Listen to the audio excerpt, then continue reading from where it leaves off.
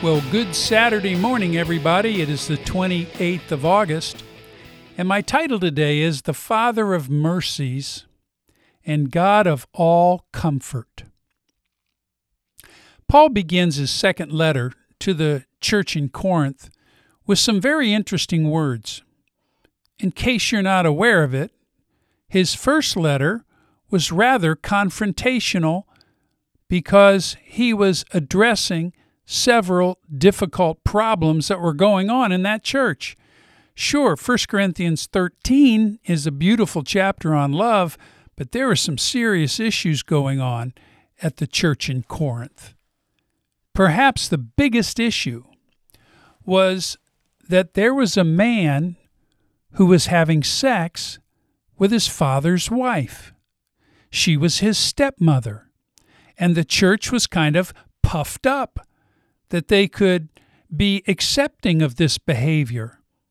Even though it was clearly inappropriate sexual sin, they were proud that they could be accepting of this kind of sexual sin, which makes sense because Corinth had been the home of the temple of Aphrodite, where 1,000 women and men served as prostitutes and sex slaves. So Paul had plenty of harsh words to the Corinthians on this matter, even telling them that he had, quote, decided to deliver such a one to Satan for the destruction of his flesh, so that his spirit may be saved in the day of the Lord Jesus, end quote. The church responded to Paul's rebuke and dealt with this sin, treating this brother very harshly, something in which churches seem to be able to do today and in which they can excel. Therefore, Paul writes a second letter and asks them to call off the dogs and to begin to show comfort and mercy to one another. Here are his opening words in 2 Corinthians 1, 3 and 4.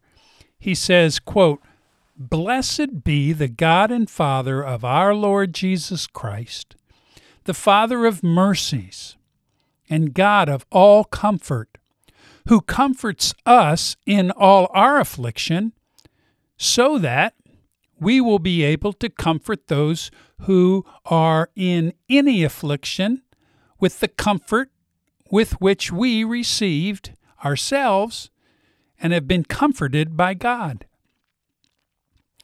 It is my most sincere desire to see that these two verses that govern how we help people in 180 Ministries. As God has comforted us in all our afflictions, so also should we comfort one another. One of the reasons so many believers live in secret shame and do not tell anybody about their porn use is because they know that there will be a strong and painful reaction. If a husband confesses it to his wife, there's going to be damage to their relationship and potentially end their marriage.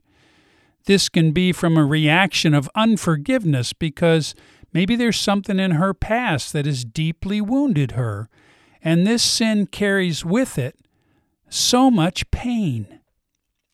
Or, as was in my case, my sexual sin had gone so far that I should have left the ministry years before.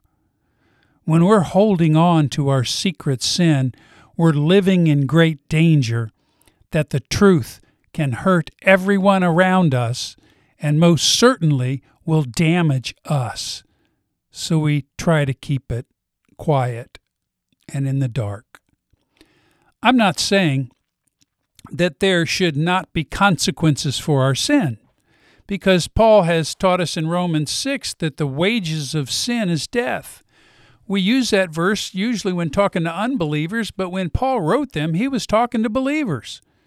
Sin always kills something.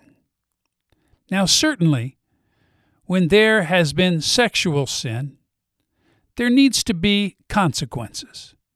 However, when there is also confession and repentance, there needs to be forgiveness, expressed in comfort and mercy. Our Father is the God of all mercy and comfort. Sure, as a loving Heavenly Father, He disciplines us when we sin, but when we repent, when we do the 180, He's there to show us His mercy and comfort.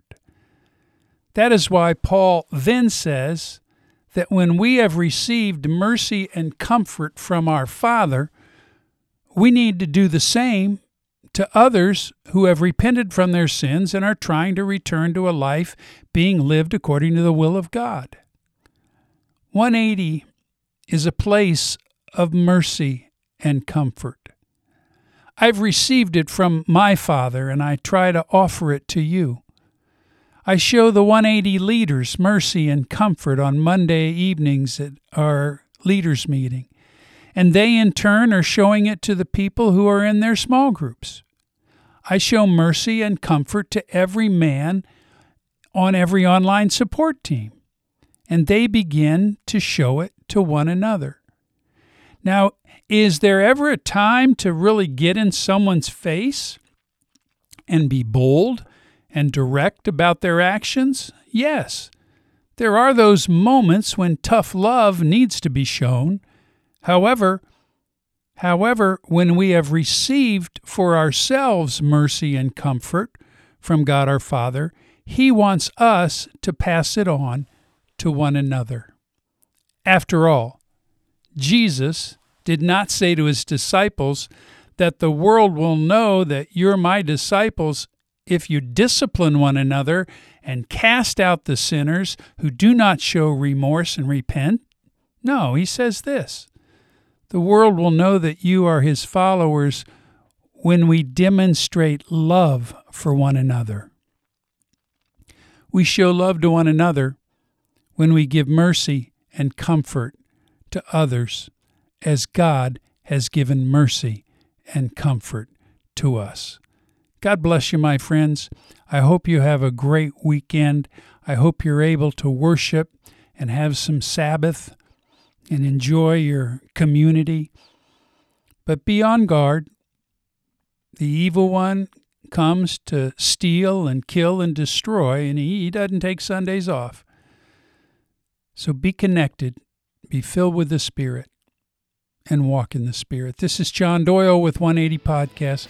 God bless you, my friends. I hope you have a great day in the Lord, and we'll talk again on Monday. Take care, and goodbye.